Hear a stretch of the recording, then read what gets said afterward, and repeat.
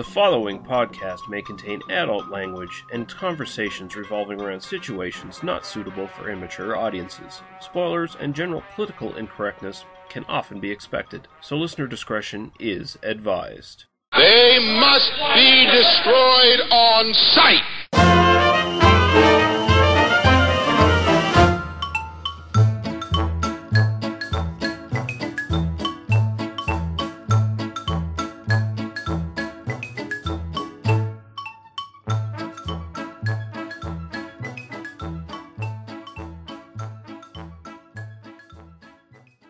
Hey guys, welcome back to another episode of They Must Be Destroyed on Sight, a movie podcast. Yes, again, it's another intermission cast. Couldn't get the gang together this week, so here I am doing another flying solo sort of thing.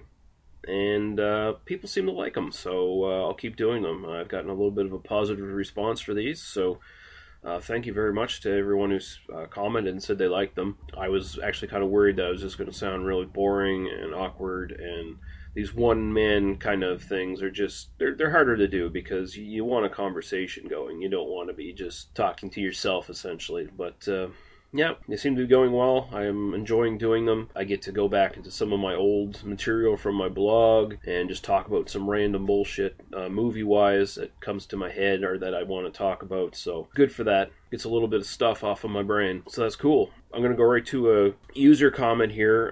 Later on, I'm going to be yet again reading film reviews from my old written review archive. I picked another couple ones to talk about. This time it sort of kind of follows the theme of the sex comedies that we've been doing. And then later on I'm going to talk about the latest film sensation on YouTube, Kung Fury. Give a little rundown of that and tell you what I thought of it. But like I said, we got a user comment here, or listener comment. I keep saying user comment for some reason. I don't know why. But this was from Roger Shaw. And he says he'd like to see an episode of you guys comparing classic slasher horror films to their mostly awful remakes made in the last 10 to 15 years. And that's an interesting idea. I like that suggestion. Remains to be seen whether I can get Paul to agree to join in on that one. Paul is not only remake phobic, but just modern horror movie phobic to the extreme. For the most part of it, if it was made any time after the 1980s, he's not really all that interested in it. Can't say I would blame him too much either. I generally sort of swing that way as well on a lot of things. But yeah, I might be able to convince him to look into some remakes with me. I'm pretty sure Daniel would be more than happy to. So we'll try to bang something out in the next few months. Probably won't include it with our slasher series, or maybe we will. We'll see how we work it out. It'll take a little bit of planning, but we'll see if we can get it done. So, yeah, keep listening. And thanks for the comment. Just a little quick note on what is coming up next in the actual podcast, the real episodes, quote-unquote. The next episode we record will be the Russ Meyer film, The Immoral Mr. Tease. And we'll also be doing The Party Animal from 1980... I can't remember the date right now. I think 84. Really strange sex comedy. And a really early sex comedy, so we're going to do those together. The next episode after that should be the horror/sci-fi sex comedy episode that we were planning on doing.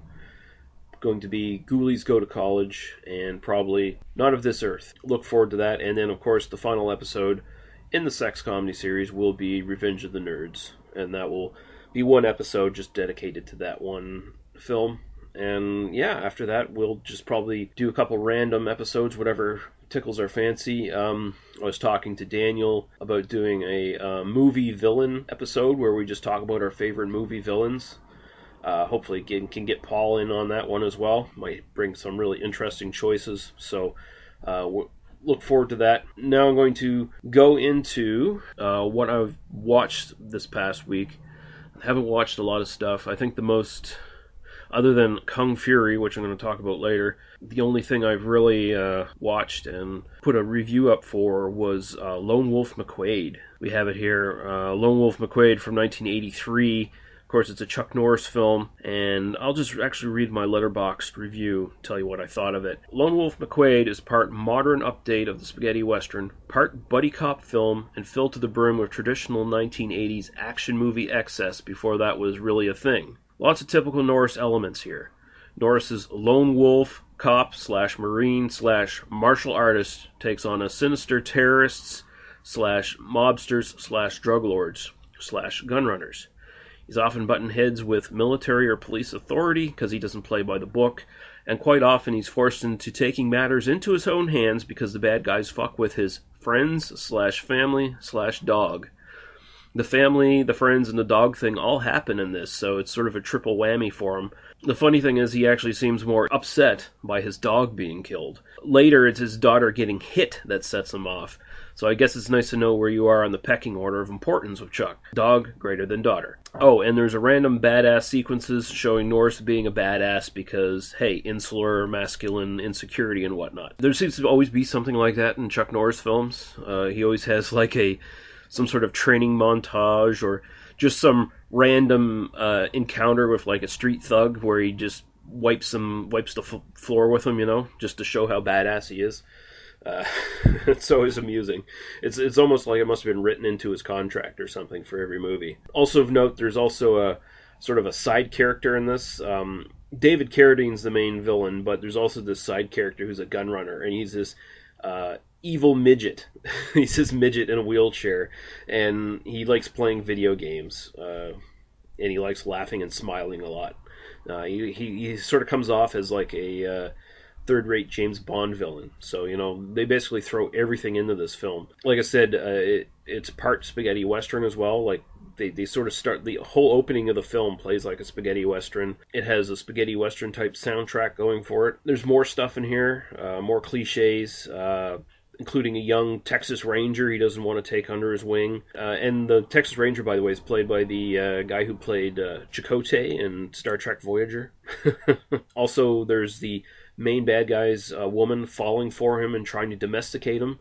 Of course, Norris can only take so much, and it's probably best that she ends up dying in his arms so he can continue to live like a slob and keep beer in his fridge, it's funny, he comes back to his house and finds her vacuuming up his place and straightening everything up and putting vitamins on top of his fridge, these big pill bottles full of vitamins, and she had thrown all of his beer into the fucking trash can. So, yeah, Chuck's not going to have any of that garbage.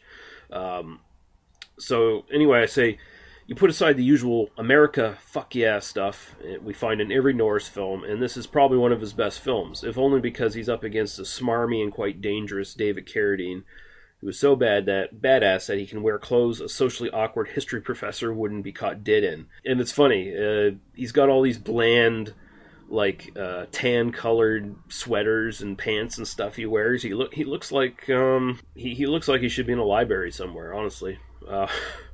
I don't know, but David Carradine manages to pull it off just because he's so he just sort of radiates badass, much more than Chuck Norris does, anyway. The half Peckinpah, half Leone martial arts throwdown between Norris and Carradine at the end is a thing of beauty. And it is. It's really the thing to watch this film for more than anything else. They have this slow-motion spaghetti western style face-off, but instead of shooting at each other, it's all martial arts action. And it's actually a really good fight. So, yeah, Lone Wolf McQuade is actually worth checking out. It's one of those ones that are... It truly is so bad it's good. If you appreciate these sort of silly Chuck Norris films like I tend to, I think you'll get a kick out of it. So it's worth checking out. All right.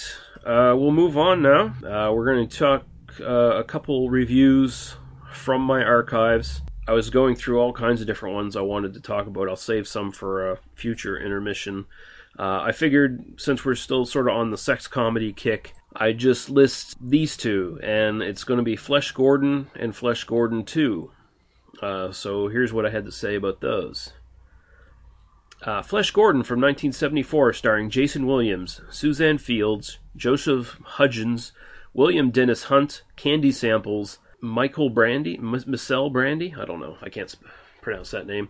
Directed by Michael Benaviste and Howard Zeem. So here's what I said. This so bad it's good soft porn parody of Flash Gordon is notable for its constant assault of sex jokes, unattractive people having sex, the blandest looking action hero ever, cheesy special effects, horrid acting, and a constant lack of any taste at all.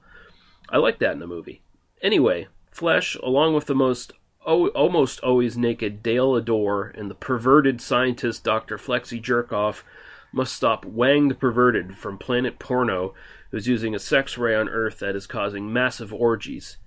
And I write in brackets here, I've never figured out why this was really that bad of a thing, but whatever. Throw in stop-motion penis monsters, the monster of death, underground cult of dykes, a rebel faction devoid of heterosexual males, and the rape bots, and you have an enjoyable bit of cinema trash that's deserving of its cult status.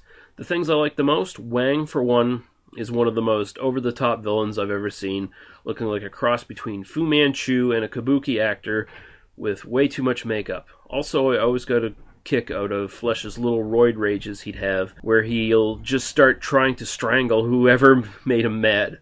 Finally, the ability to get every bit of comedic mileage out of Dr. Flexy's last name is something to commend. And it also features a really cool sort of stop animation sequence as well, which is probably one of the highlights, and it has sort of a parody of some of those old disaster films. It's got this like superimposed scene in it, sort of like Clash of the Titans, where you see all this rubble and stuff supposedly falling on people and killing them. So it's pretty good. I enjoy it. It's definitely worth checking out. It's not really a porno, but it sort of is at the same time. So there you go. We'll go to Flesh Gordon 2 now, from 1989. This is starring Vince Murdocho, Robin Kelly, Tony Travis, William Dennis Hunt, Morgan Fox, and Maureen Webb. Directed by Howard Zeem. Also known as Flesh Gordon Meets the Cosmic Cheerleaders. This was made around 20 years after the original cult classic. How does it stand up? Sort of like a half-erect penis. The production is much better, and the only cast member returning from the original is the guy who plays Wang the Perverted. What is he up to? Well, seeing as how the sex ray didn't work out too well for him, he's decided to make a ray that causes impotence instead. This really pisses off the Cosmic Cheerleaders because they come from a planet where all the men are hung like French bread. So who can save them? Flesh Gordon, of course, who's now a well-known galactic hero who is still dating a now very different-looking Dale Lador, and is still friends with a now very different Dr. Flexy Jerkoff, who really doesn't capture the weirdness of the original Jerkoff from the first film. The Dale Lador presented here is much more foul-mouthed and tough than the helpless Dale of the first film, who would let anyone and anything screw her pretty much senseless. The cheerleaders kidnap Flesh, so Dale and Jerkoff attempt to rescue them. None of them realize at this point that Wang is behind it all. He spends most of the film under a black KKK-like hood and cloak, and being assisted by one of the most over-the-top evil scientists I've ever seen on film, as well as a fat, annoying wife. Yes, Wang is married now. That provides some of the best comedic elements of the film. The film goes for gross-out gags instead of constant nudity and sex this time around. The sexual imagery and innuendo are still present, as well as the overall sense of bad taste. For example, just check out a scene involving the new gay version of the penis monster.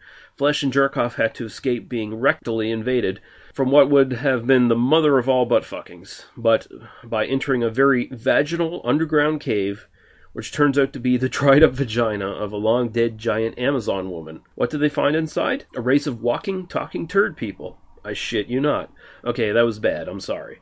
So we get the already mentioned penis monster and the race of living turd people, a cum bath, half-human, half-dog servant men, warrior lesbians, a giant King Kong ripoff who takes a piss off the Empire State Building and then makes a massive crap, and this is just to name the most notable things.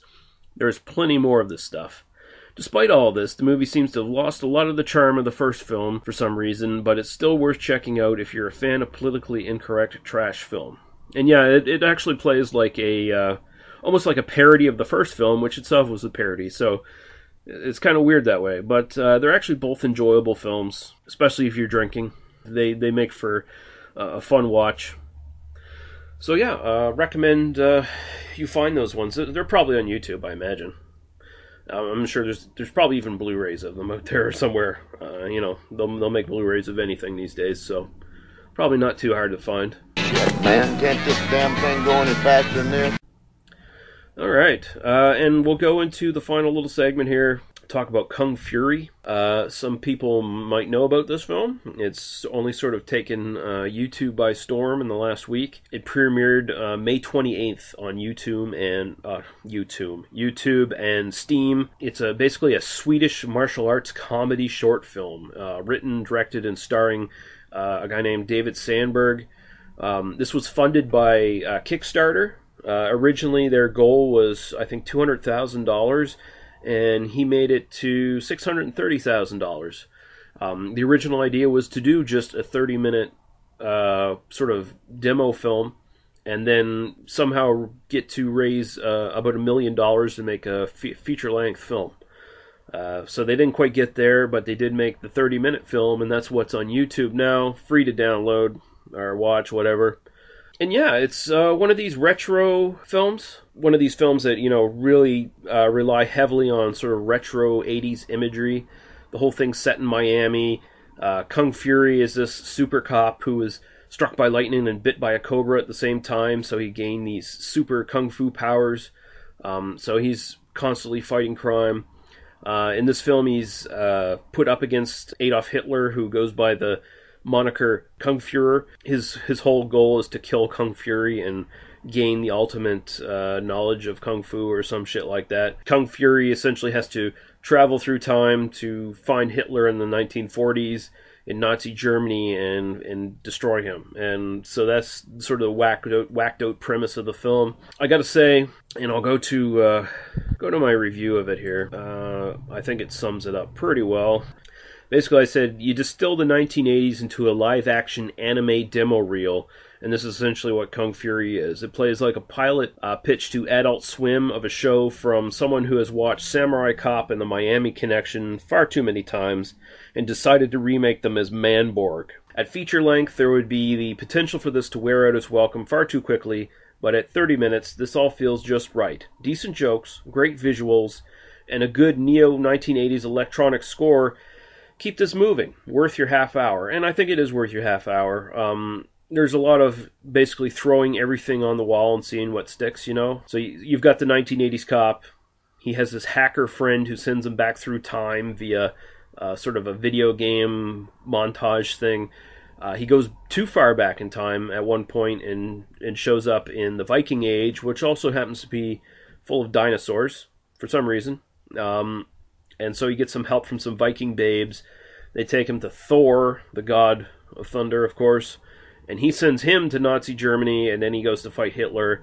And then, of course, he has to have a little help from his team, including the partner that he's reluctant to take on after his original partner dies, who is Triceracop, who a Triceratops, half human, half Triceratops police officer, of course. So almost there's an element of like Axe Cop in here as well. And you might not be familiar with Manborg. I mentioned that. Sort of apes and feels like Manborg in style. Manborg's a film from the Astron 6 guys from here in Canada. And if you've ever seen that, or if you've seen Father's Day, also from Astron 6, you'll get the idea real quick what I'm talking about. A lot of computer-generated backgrounds, just a lot of weird characters, strange stuff, all happening at once. Goes by really quickly. Too quickly for it to wear out its welcome. So that's really good for this film, especially. If this had been a feature length, I don't think it would have worked as well. But this just has the right amount of jokes and the right pacing. I really like the soundtrack on this one. It's sort of this, what do you call it? Retro wave, I believe, or synth wave, I think is sort of the names for the sort of genre. It's this sort of recreation of 1980s music, but it's really not a recreation of 1980s music. It's sort of a riff on it. It's sort of taking those really low budget, cheap synth soundtracks and stuff you'd find in old horror movies and exploitation films, and then like turning it into, much more better composed pieces. There's a lot of artists that do this sort of stuff now. Mitch Murder and Lost Years are the ones who do stuff on the soundtrack for Kung Fury, as well as Highway Superstar and Betamax. But there's other bands out there that are like this. There's like Laserhawk, Mega Drive, Calm Trues, and Time Cop 1983, just to name a few. And honestly, I think a lot of these are sort of inspired, these movies that you see now are kind of inspired by Drive. If you remember, Drive had a sort of a retro 80s feel to it as well, but a bit more, of course, a lot more serious, a lot more straightforward drama, a lot more serious. But it had Kavinsky on the soundtrack, which is very, very similar to the stuff you hear on this soundtrack. It does a really good job. I think it's worth your half hour. So if you're interested in trying it out, it is quite hyped up, but just like Mad Max Fury Road, it sort of lives up to the hype if you're into that sort of thing. So yeah, check it out, Kung Fury. Just search for it on YouTube. You'll find it real quick. And yeah, that's about it. I'm going to wrap up here for today, guys. Hope you enjoyed another episode of the Intermission series. Like I said, there's probably going to be another one for next week as well. And then hopefully we will get back on track finally for official episodes reviewing films again. And so you want to contact us and all that stuff, just listen to the end here for all of our contact info, where to go, where to find us. Leave questions and comments. We read them all, try to respond to them all. And yeah, thank you very much, guys, for listening. We'll go out with one of these retro wave songs. Probably something from Laserhawk, because I kind of like Laserhawk. So, alright, guys. See you later. Bye-bye.